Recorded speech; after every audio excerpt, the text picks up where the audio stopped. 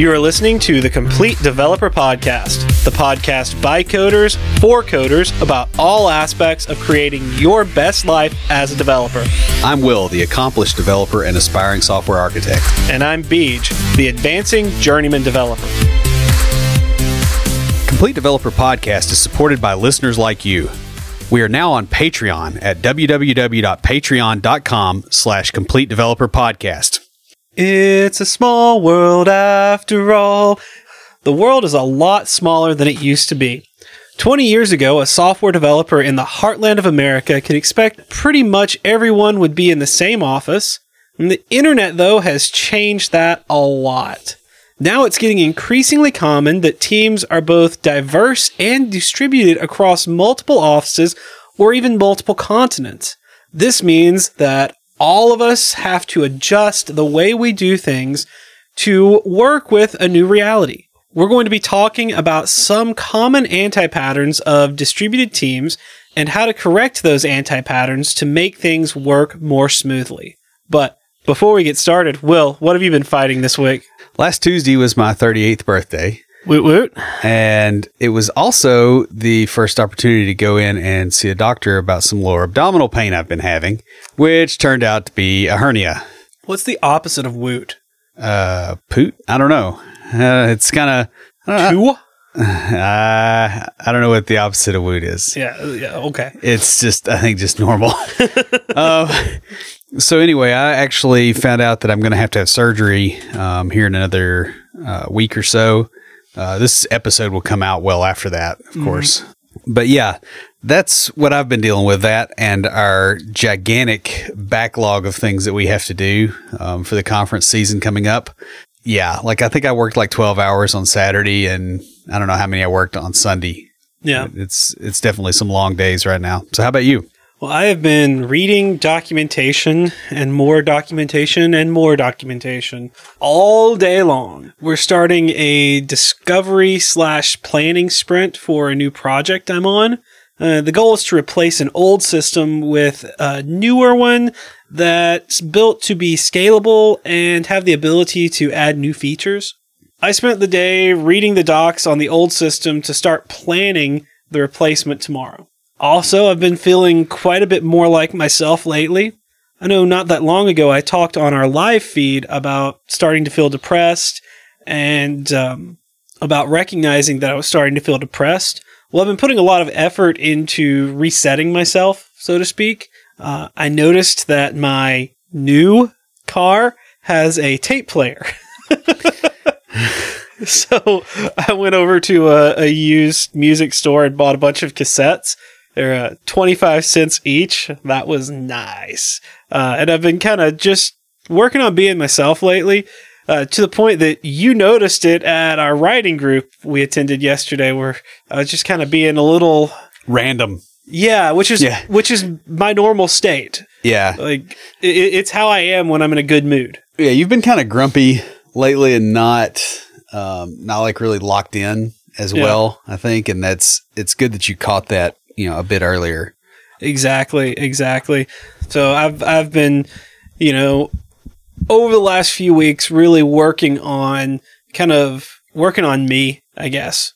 So I have something kind of interesting for IoTs this week. It's quirky, just like me. So let's go ahead and roll the music.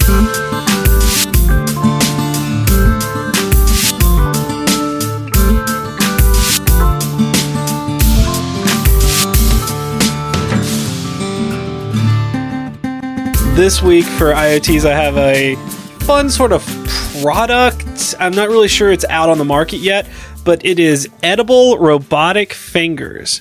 Edible robotic fingers? Yeah. That's like, that reminds me, there's this evil spirit in, I think in Oblivion, that's got this Irish accent, and he's like, I can make you eat your own fingers. So these are edible and biodegradable robotic parts that serve a multitude of functions. While not actually IoT material, they can be used with IoT devices. They're designed for tasks like handling fruit without bruising it, or passing through your GI tract and filming thing. Well, without bruising it? Yeah, without bruising it, yeah. Medications could be added to the mix so that they deliver it while digesting and record or transmit the process. They could also be used to track wild animals or sent into a wilderness area to do something and then safely decompose once they're finished with their task. They're made from gelatin, glycerin, and water. So it's pretty cool, but just for those of you out there, they are not vegan. Yeah, that's good to know. I mean, it's really neat with all the IoT stuff. Just, everybody focuses on the electronics, right? Right. But there's a lot of materials science. There's a lot of just chemistry, things like that going into the mix as well. Just the increases in battery technology, the increases in stuff like this. That's, we've got to make parts for things out of stuff that we didn't have before. Because, like, if you're picking strawberries, you cannot, really do that with a machine. Like, they bruise so easily. If you're going to have robotics eventually out there doing that, which, by the way, is miserable, and you definitely want robotics doing that, like, just take it from somebody that's done a lot of that, you're going to have materials like this. And the other nice thing about it is I wonder how materials like this could be used in factories that are processing food. I saw, for instance, what was it? It was something that I eat, but I haven't eaten in a while. And it actually got recalled for metal shavings being in there. And so I'm wondering, if they build stuff like this that is biodegradable and won't, actually damage anything. Yeah. There's some possibility that could be a protective coating over some parts that might be in contact with food, so you don't have that kind of stuff. Yeah, there's a lot of places that this can go. I thought it was really fascinating when I found it, and I thought everybody would be really interested in hearing about it. Yeah, I don't know that edible robotic fingers, usually, I'm not saying that you lead with your best sales technique, but maybe not leading with that one. Yeah. That's what the article calls it. So yeah, people. So who's talking to us this week? Well, this week we got a Facebook Live comment from Josh Kilgore. He says, the recent interview episodes have been really great as I'm going through that right now for my first dev job. Really appreciate it, guys. Hey, Josh, thanks so much. Thanks for commenting on the video. We really appreciate those. We're getting more going. We've started doing Twitter and what was that other one? Facebook Live? No. The one that Twitter Periscope. Periscope, that's it. Yeah. Yeah. We've started doing those. Send us a private message with your contact information because we've got a complete developer water bottle just for you. And guys, if you'd like your very own complete developer water bottle, leave us a review on iTunes or comment on the website or any of our social media. We post all our episodes to Facebook, Twitter, Google+, and LinkedIn. We're also on Path and Tumblr. If you've been developing software for a while and have changed jobs a few times, you've probably run into a situation where you are working with a distributed team. If you're like many of us, you probably also ran into a distributed team that wasn't as efficient or welcoming as it could be. Yeah, managing a distributed team is at least as difficult as managing a team on site, especially when it is across time zones and international boundaries. It takes not only a better style of management, but it also requires that the team put forth some effort to make it all work. And odds are good that if you find yourself in the situation for the first time, you won't be given any instruction on how to make it all work. Yeah, typically you're just expected to suddenly know. Mm-hmm. That's been my experience, and so it's been my experience with management in general. You're just expected to know how to do it. Yeah, you're expected to know how to do management, but like if you're working on a distributed team, you're also expected to know how to collaborate effectively. Yeah. Like it's different. If everybody's in the office together, that's like the barrier to entry is lower. I mean, I think there's a lot of advantage to distributed teams, don't get me wrong, but you do have to understand there's a cost that you've got to figure out how to pay. Right. And so for this episode, we've laid out some common problems you'll encounter in a distributed team, along with what you can do to fix them. For each problem, we'll talk about how to mitigate it for an individual developer, team leads or middle management, and also for upper management. So the first one is you constantly find yourself waiting on a team in a different group or are constantly interrupted by groups waiting on you.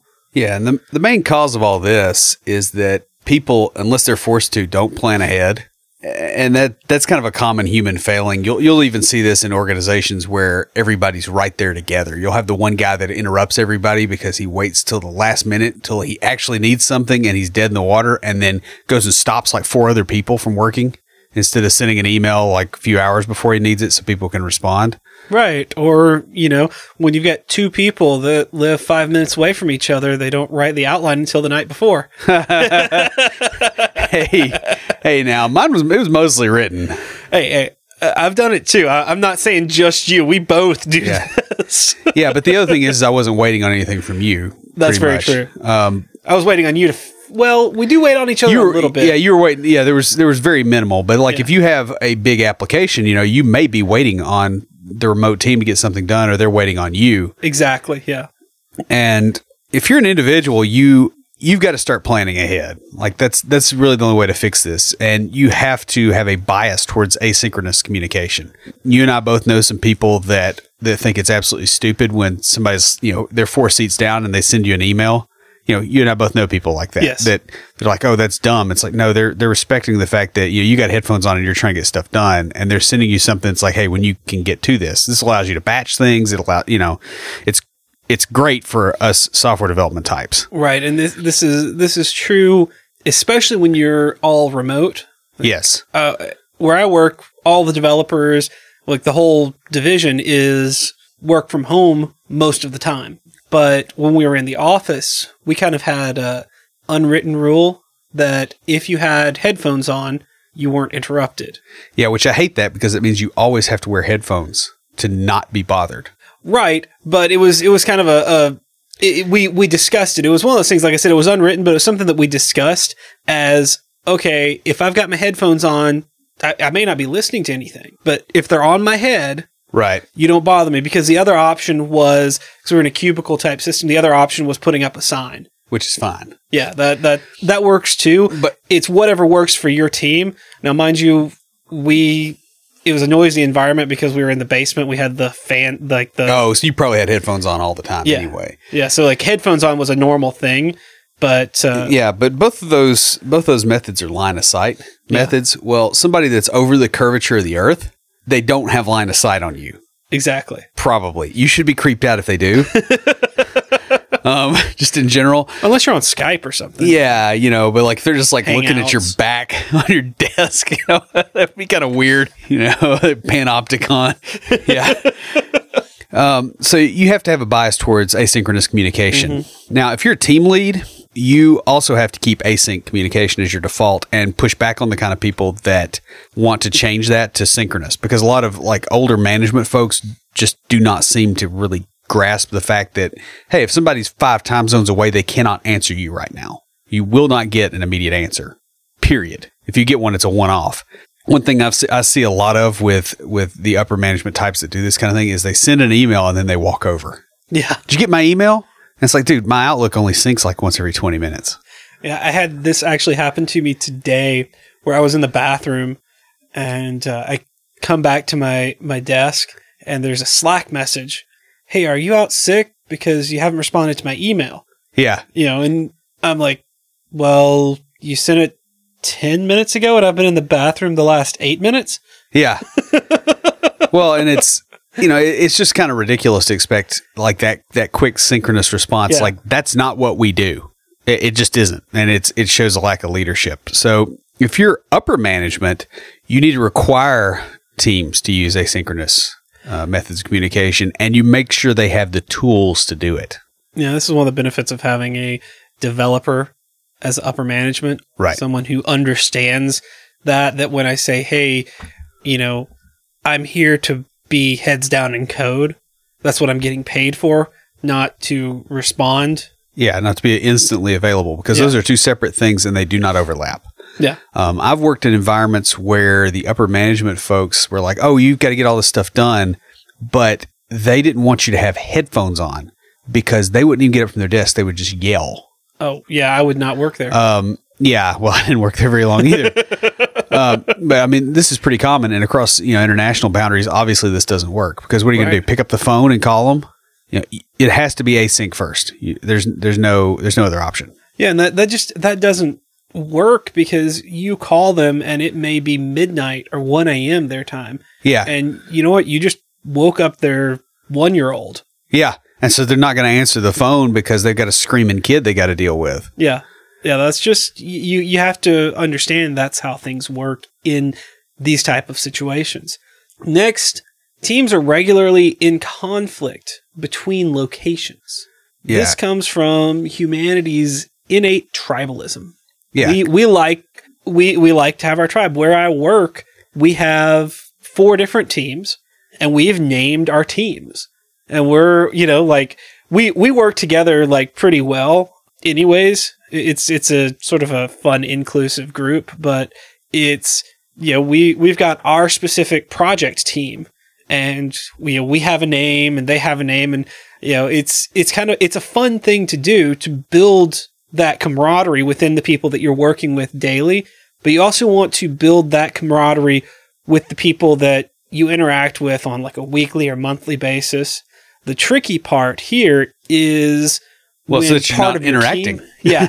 When part of your team is not physically near you. Like we have, and this is really interesting because we have one member of our team that is completely remote. She only comes in every now and then for trainings and stuff. And so we deal with her almost the way you would deal with someone across the world, but she's within the same time zone at least. Yeah. I mean, the thing about tribalism is, people go, oh, well, I'm not going to have an organization like this. It's like, you need to start looking at tribalism as a force like gravity. If you're going to counteract that, it takes a lot more force versus just going, okay, I know that this is the way things tend to work, and I'm going to deal with that in a way that makes it where it doesn't hurt me. You can fly with enough energy, or you could just not jump off of tall stuff. And in that you can, and we'll get into this in a little bit with the styles of management, but you can set your teams up so that the people that are naturally going to gravitate towards one another are already on the same teams. Right. And so here's what you got to deal with. As an individual, you've got to resist the temptation to treat remote team members as members of a different team. Now, that doesn't mean that, you're going to have the us versus them thing, but you got to realize you're going towards the same goals. It's a different squad, in the same army. Because, all this stuff kind of comes down to how squad level tactics interact. Very true, yeah. And as a team lead, you have to find ways of interacting with remote team members as if they were local, right? Like if you're a team lead and part of your team's over here and part's over here, and you're over, you're at one place or the other, you can't have a preference and go, okay, I interact with my local team a whole lot and the remote team when I have to, right? Because you're kind of walling them off, and that's a very bad anti-pattern. Mm-hmm. As upper management, you have to ensure that you're just as reachable by team members in locations that are not local to you. Right. And you also have to, you have to stymie attempts between different teams to go at cross purposes with each other. Like if you start seeing that backbiting from, middle management about the other guy over here or about his people, you've got to absolutely stop that quick and early. You can't let that fester. Another anti-pattern that you'll run into is where you find yourself constantly talking to the remote team leads instead of the remote team. So it's where you go, hey, I'm talking to person A's manager, and that's, person B. And you say, tell person A that, something like that. In other words, it's the angry divorced parent communication protocol. It's like you tell your father instead of actually telling him face to face. Well, not exactly, because it's a problem that I see a lot in a lot of different industries. And it's not just in this one, where even if you're not remote, even if you're in the same area, but you have different command structures, instead of going to the person, you'll go to their management. And some places want you to do this because, you may not know what that person has on their plate. Right.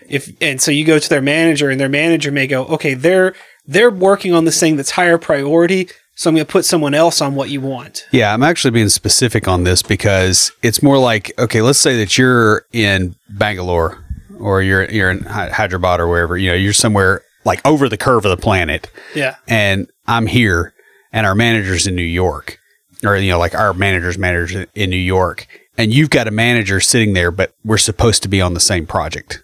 and me going to your manager instead of you to communicate. In other words, an extra hop for something that we already know what we're supposed to be doing, but instead of being able to communicate about what we're doing, it has to go through an intermediary. And that's a really dysfunctional protective structure is what it is. It is, unless you have a language barrier. Yeah, but that's a problem too, right? Right. If you can't communicate in the same language, you should not be collaborating on a project directly. You know, like somebody needs to do one part, somebody needs to do another part, and they don't need to be on the same team trying to work together, trying to collaborate. And that's a big deal there. It typically means that communication's broken in some way and that things have been restructured to try and route around the damage. Mm-hmm. This can be stuff like, you know, people protecting their corporate fiefdom. So, you know, somebody's kind of a quasi manager and they're like, okay, well, everybody has to come through me to talk to you. And, you know, people are just sort of protecting their own little area. It can also be because, you know, like you said, the language barrier, it could be a time zone thing. So you talk to the project manager because the project manager is the only one up at 6, their time. And everybody else rolls in at 9 and the project manager's got the stuff they hand off, right? It can be those kind of structural problems too. I can see that, but I've also seen where the other side of the dysfunction, and it's not where someone has worked on a project and like for an internal customer, and then anytime that internal customer wants something like a change made or something like that, instead of going through the process of getting the change, they just go contact the developer. Yeah. And where they were on a team together maybe 5 years ago, now they're not. And so I guess that's my warning here with that is it could go bad the opposite way too. Well, I mean, and that's still a management issue too, right? It's a management issue from one side or the other. This is downstream of some other problem, and most of these are. Right.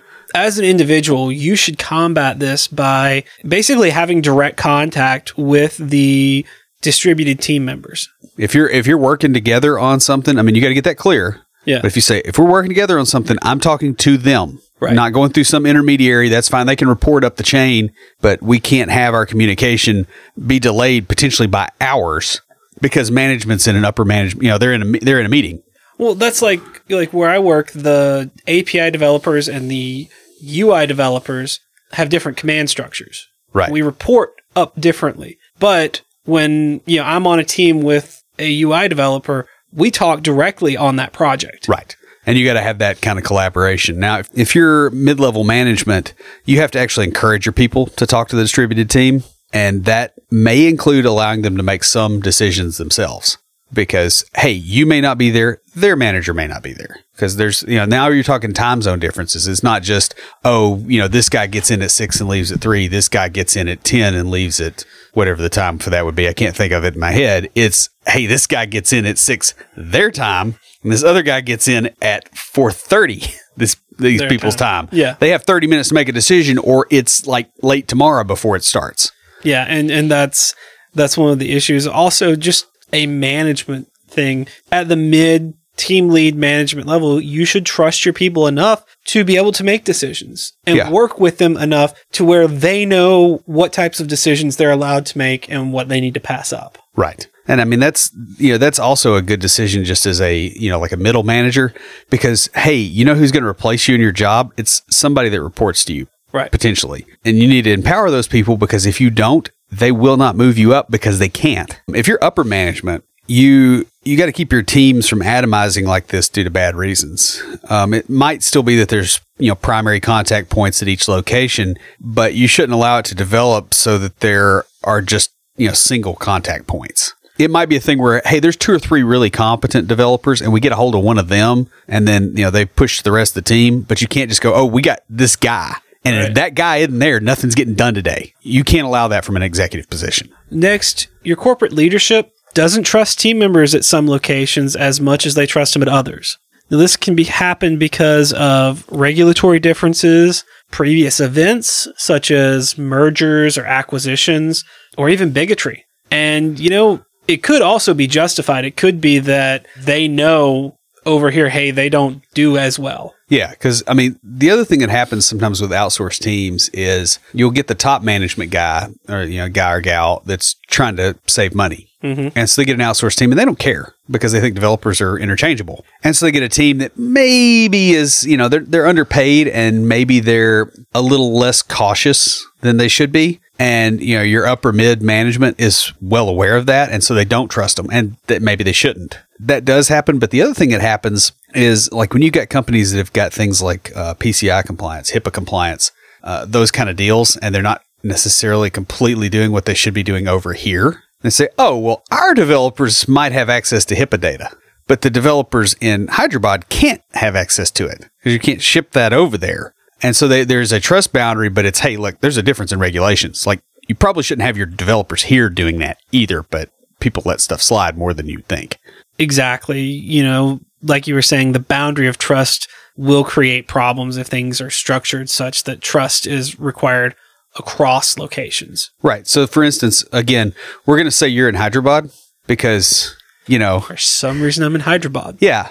Well, it's a nice place, right? So, and I've never been there. I haven't ever been there either, but I've met several people from there and they're nice people. So I assume they come from a nice place.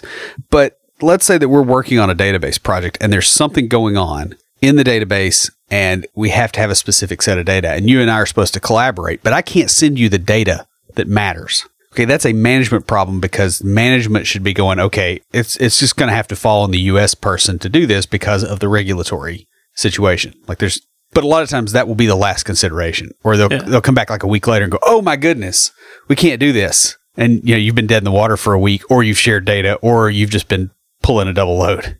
So as an individual, you need to find out exactly what they don't trust about the other team or about your team. Yeah. Because the other thing, too, is you also see management that goes, okay, I trust the team that I have overseas to work hard and, really produce well. And I trust the Americans to speak English and maybe don't trust them to be as conscientious about their work and about working while they're in the office versus, 2 hours a day or something. I mean, I've been in environments like that, too, where the remote team, it all lands on them. And if you're conscientious and you're on the local team, you're kind of sitting there going, well, what am I doing? Yeah, I understand that.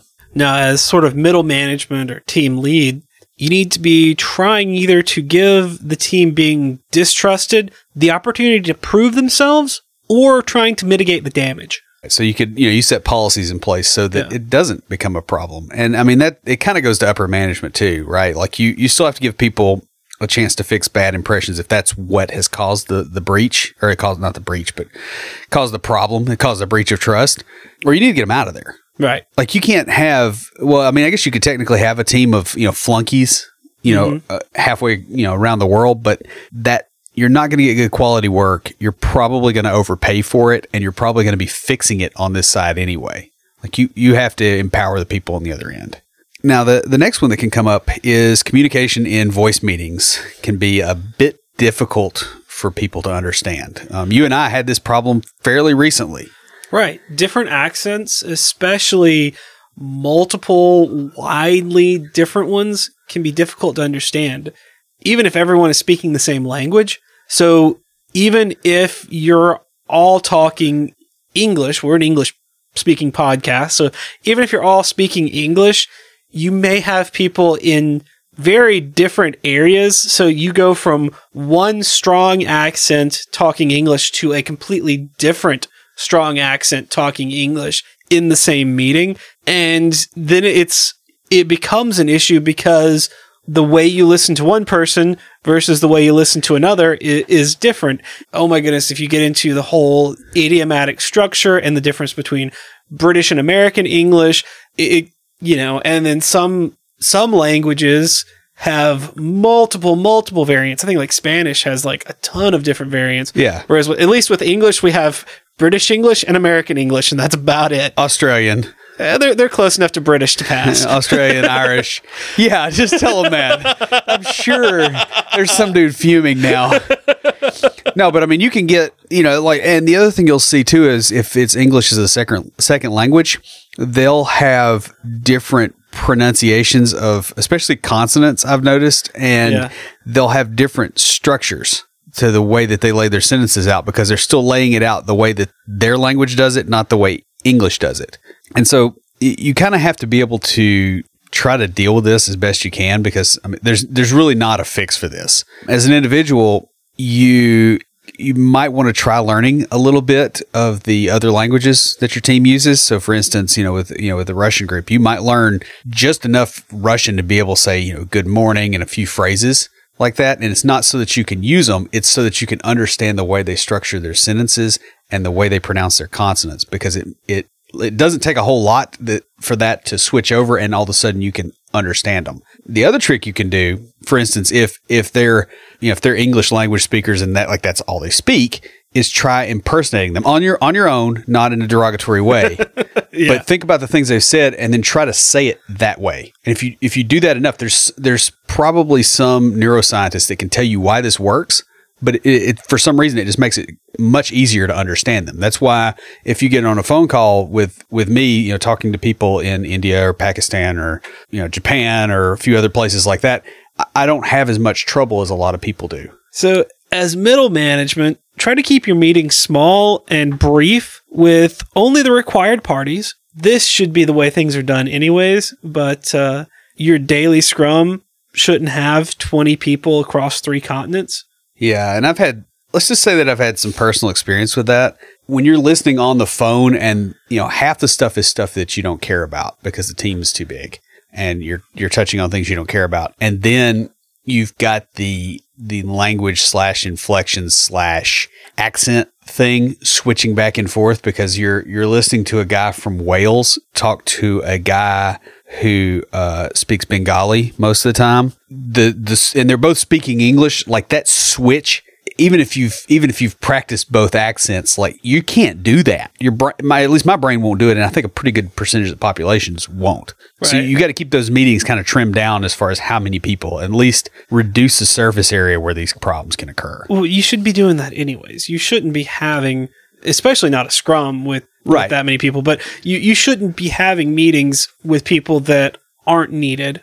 This meeting should be kept as small and brief as possible. Yeah. Because we're not paid to go to meetings, even though, well, I'm sure there's someone in the organization that probably is basically paid to go to meetings. That's called a project manager. Yeah. As a developer, that's not what we're being held accountable for, is how many meetings did you attend. On your annual review, they're not going to look at how many meetings did you attend. Yeah, they're going to see what you did. And, just when you get up to the upper management level too, the next thing you have to do is you've got to really push hard to keep your people from scheduling those kind of long cross-team meetings, and don't do it yourself. Right? There's no point in that. It's okay for you to attend 5 meetings. It's not okay for you to go, let's get 5 meetings in at once and let's waste everybody's time and frustrate everybody, because it is very mentally taxing, and you're dealing with people that are trying to use their intellectual power to make you money. Speaking of meetings, the next one is meetings are continually scheduled at very inconvenient times.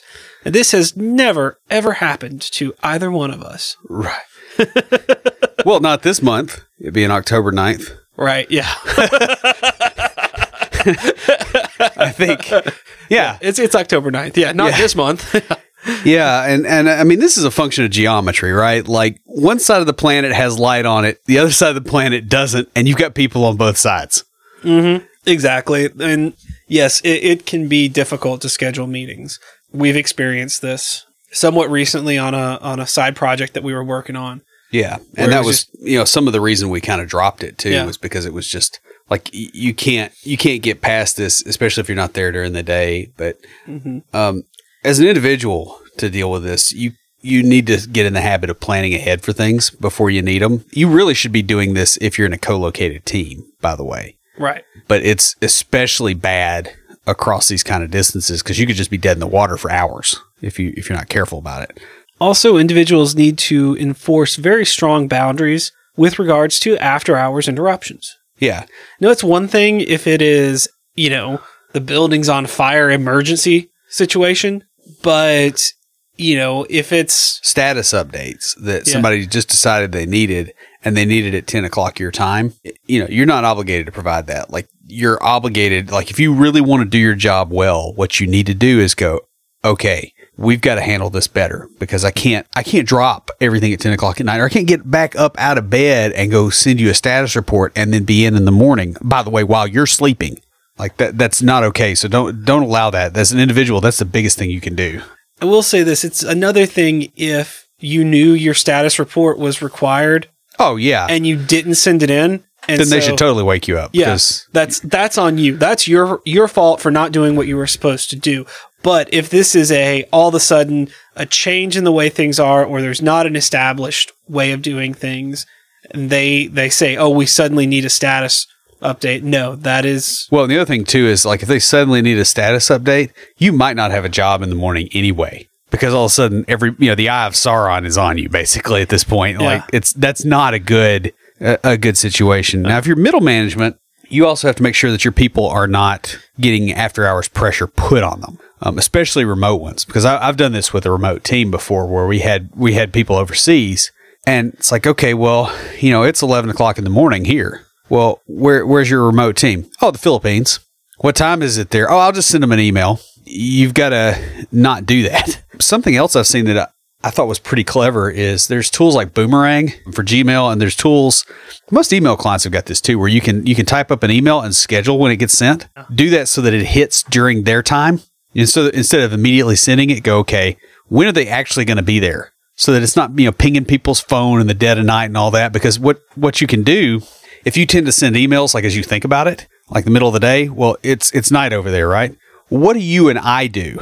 Because I know I do this, right? I've got people that love to send me crap in the middle of the night. My phone is off. Like the sound's off, it's face down. There's no way to get a hold of me. Yeah.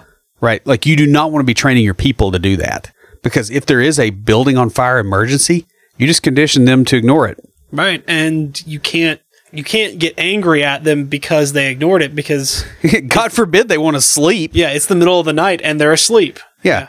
You pinged them 8 times this week about their TPS report. Yeah, Friday when the whole when the whole web farm is down and it's 2 o'clock in the morning. Yeah, they're not going to be able to take your call because they've had to block you so that they can get some sleep. Now, upper management should make sure that teams have the proper tools and processes for communicating in a distributed fashion. Yes, and please, for the love of all that is holy, understand that this does not entail screen sharing and a speakerphone.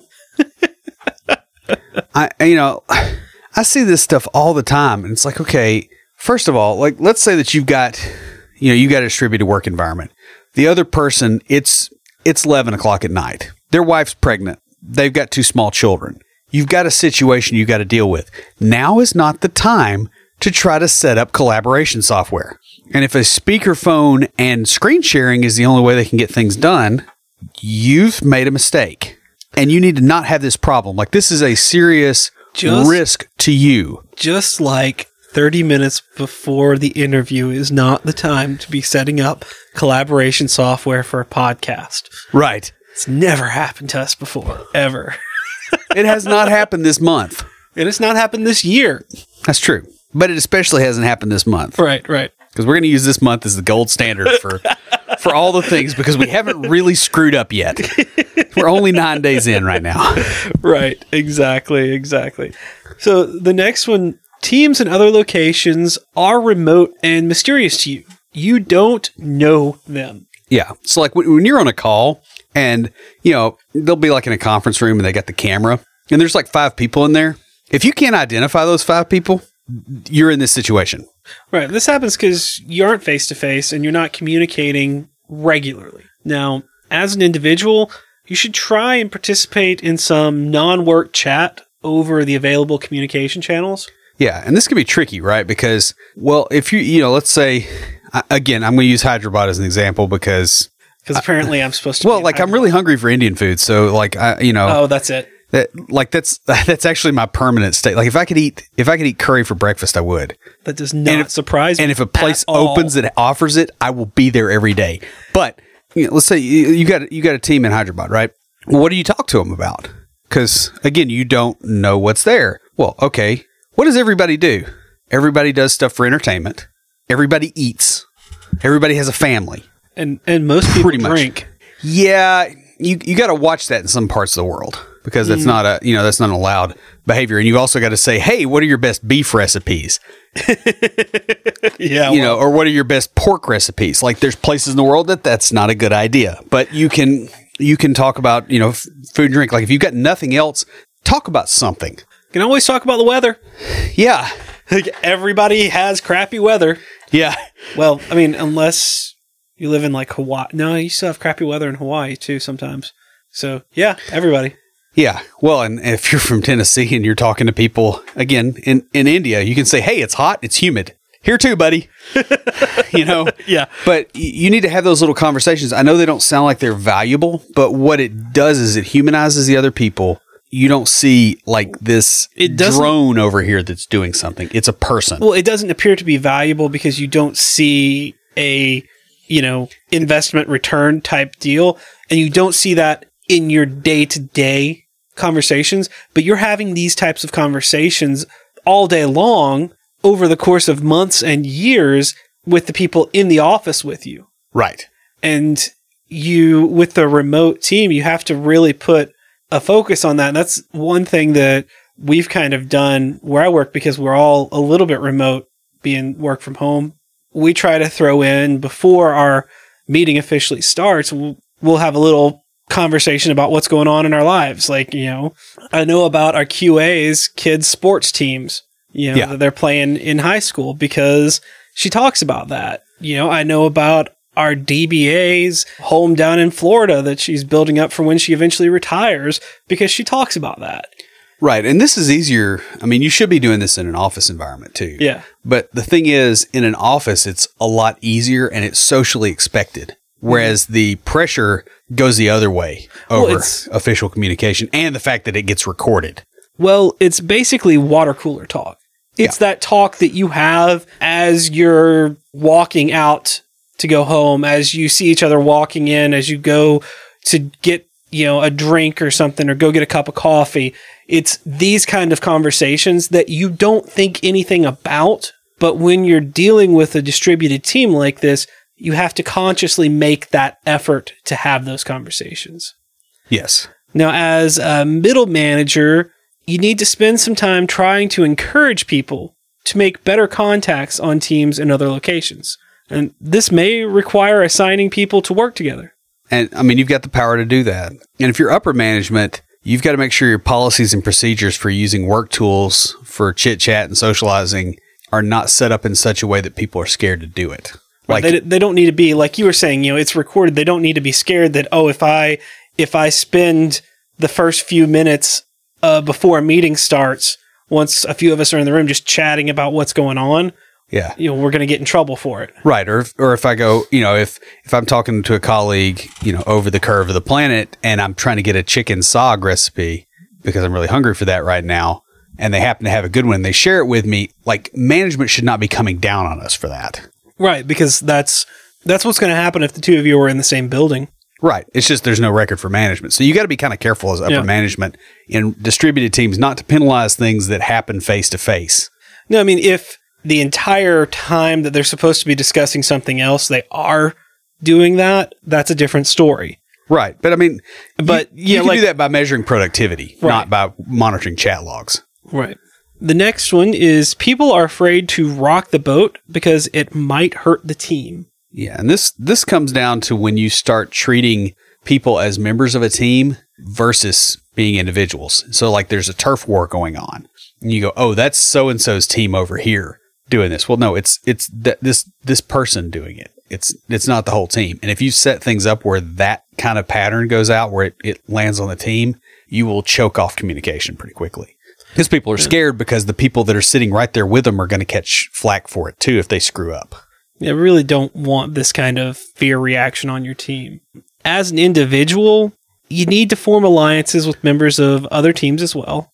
Reach across the aisle. Now, I've talked about how we have our project teams, but the developers, like I know the front-end developers, they get together and have a front-end code review every week. And then all the developers get together and have a developer chat. But the back-end developers, when one of us learns something new, especially the juniors, when we learn something new, we're constantly on Slack, just back and forth. Hey, have you seen this? Have you heard of this? Or, if we're working on something, we get stuck.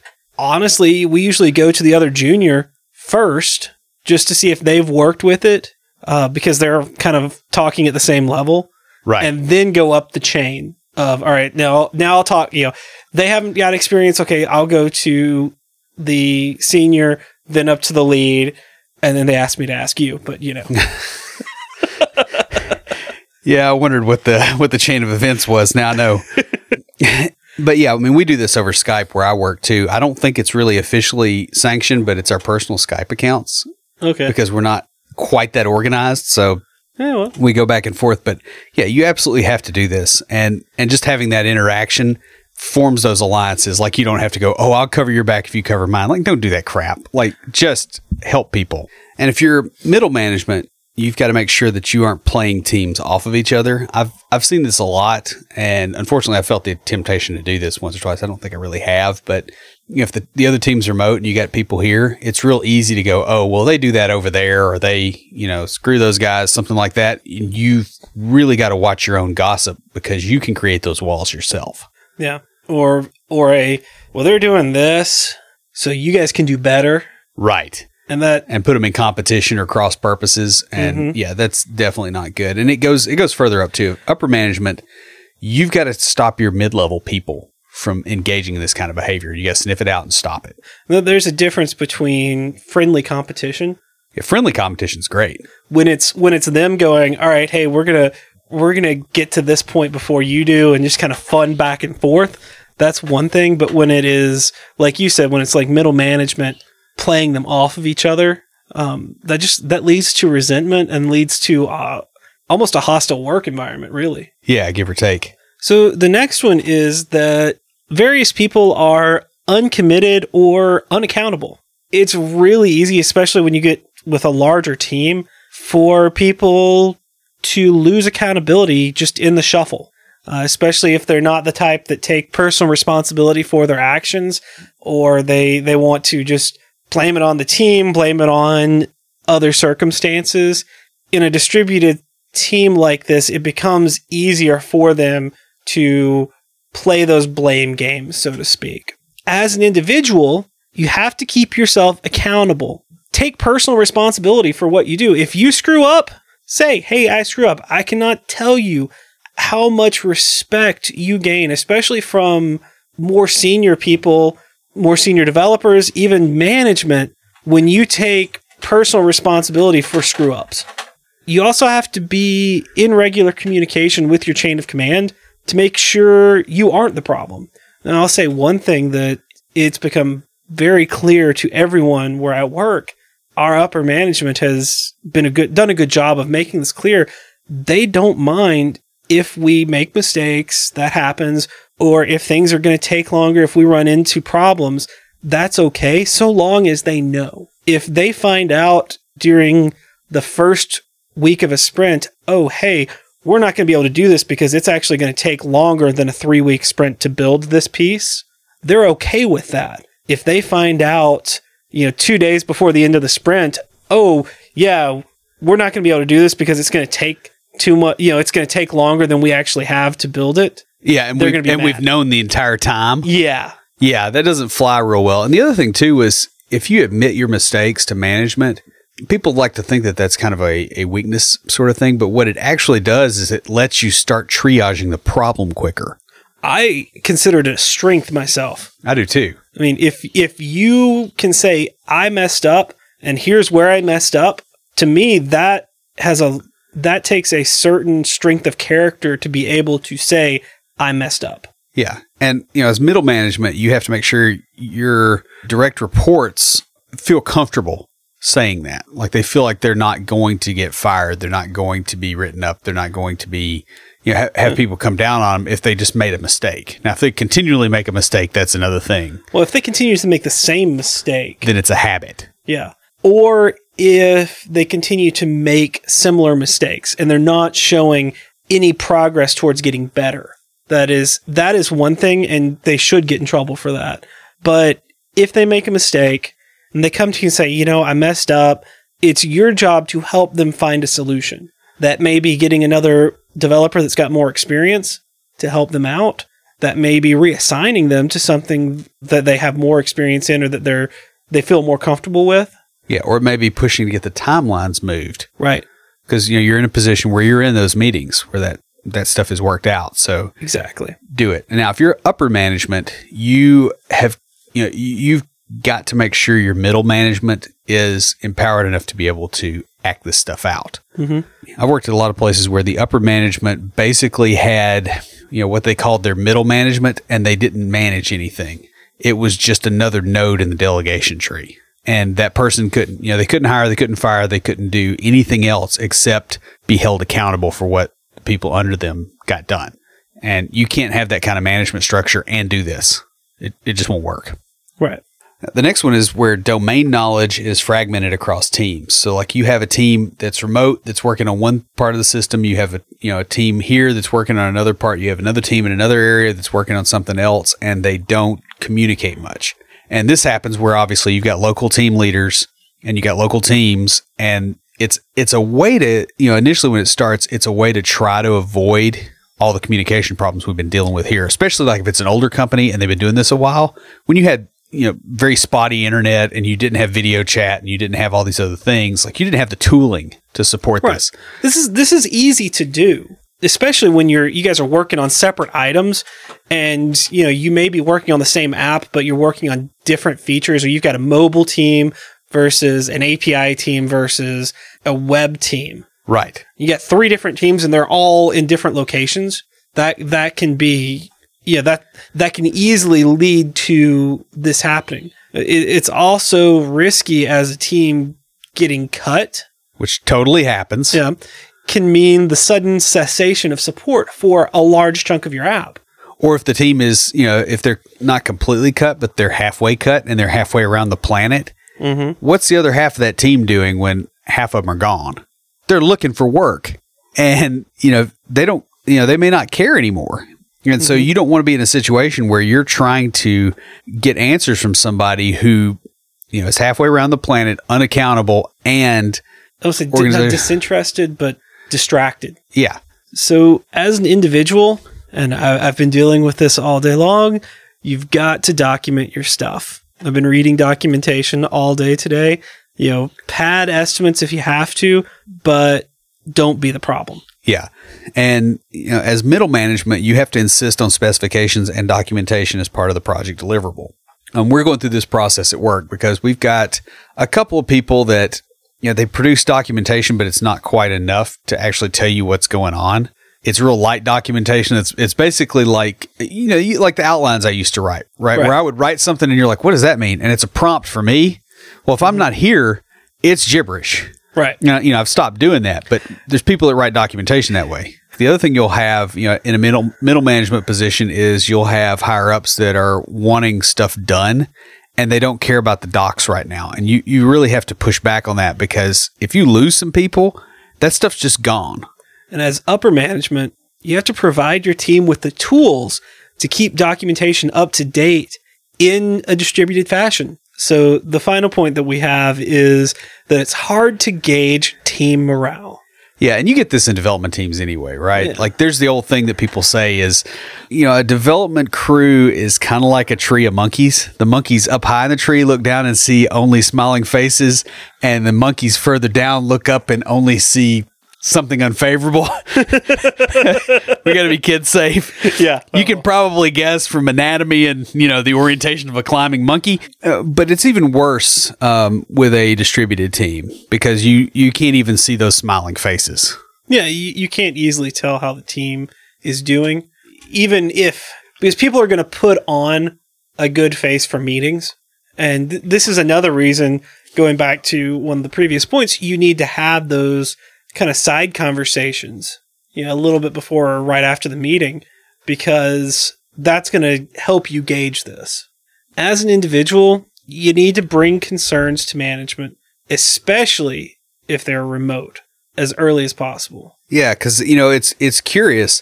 There's most companies in the U.S. and most companies everywhere do not regularly post job openings for mind readers. They just don't. So you probably don't have one that you're reporting to. Very, very true. So you got to tell them stuff because they're not going to know. Now, on this, I'm going to say something here. I'm going to go on my own little mini rant here. You got to be careful what you say. Yes. Because, and this is something that I have done, I have said to management, either mid-management or upper management, things just expressed frustrations.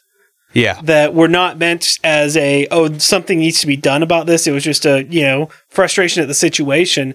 Management took that as, I need to do something here. Yeah. Now, as middle management, you need to elicit feedback from your people, especially the remote workers. Because as Will said, you're not a mind reader. You're not working for a mind reader. And your team members. I mean, Yeah. If you think you're working for a mind reader, what am I thinking right now? But yeah, you actually have to reach out to your team members, and you're going to have to do it more than you would in a normal middle management position, especially if they're remote. Mm-hmm. You got to have those kind of conversations, and you're just going to have to do it. There's no way around it. If you get into upper management, you have got to let your middle management people fix morale problems or escalate them to you if they can't be fixed. But you've got to empower them enough where they can. You do not, as upper management, want to be in a position where you have to fix morale problems for a distributed team. You will be up all the time. Besides that, it's like, why do you have middle management if you're going to be doing that? Yeah, that's called micromanaging. Micro mismanaging. Well, yeah, that's true. So guys, working on a distributed team can save your company money, but that doesn't mean that it's going to be easier. In fact, you have to be more conscientious when working on a distributed team because all the things that can go wrong. There are things you can do as an individual and as a manager to mitigate these problems, but you're going to have to put the effort in to make those changes happen. That pretty much wraps us up. Before we close everything out, Will, what do you have for us this week for Tricks of the Trade? Well, I want to point out that the structure of an application tends to follow the structure of the team that created it. In other words, if you have two separate teams, one's the API team and one's the front end team, you're not going to see a lot of coupling between the API and the front end of your app because you have two separate teams, especially if they're in distant locations. Now, that's pretty obvious, but what's interesting is you can actually go the other way about it. So you can start looking at your organizational structure, and if you move people into the right places, you can actually shape the app. You can do this a lot of times as a much more junior developer. For instance, if you're a front-end Angular developer and there's an API back-end team and they're halfway around the world, if you set things up so that you work more closely with them, you can actually make those parts of the system work together better, and you can start kind of bridging the gap where it might actually help the rest of your team come together. BJ's actually pulled this off at work because he came into his job as both a front-end and a back-end developer. And as a result, the two teams are now cross-pollinating a lot more. I've done the same thing where I work because we have the web folks and we have the Delphi folks. Well, I already did the web and I started learning the Delphi side of things. We have a junior developer now who's going to start learning Delphi as well so that we can cross-pollinate the teams. And the idea there is that you can actually force organizational change without managerial authority if you can figure out who to work with to make that happen. It'll happen naturally and management will think it's their idea. So I just want to throw that out there as something that you might want to do if you're feeling a little powerless, because you can fix organizational problems a lot of times with a lot less power than you think. So that's all I got. Stand by for Titanfall.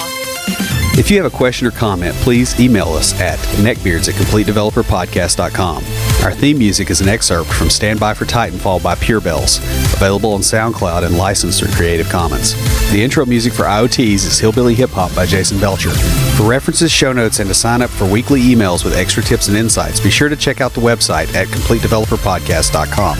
You can also follow us on Twitter at CompleteDevPod and like our page on Facebook to keep up with news about the show. Look for us each week on Facebook Live before we record each episode. Thanks for listening. See you next time.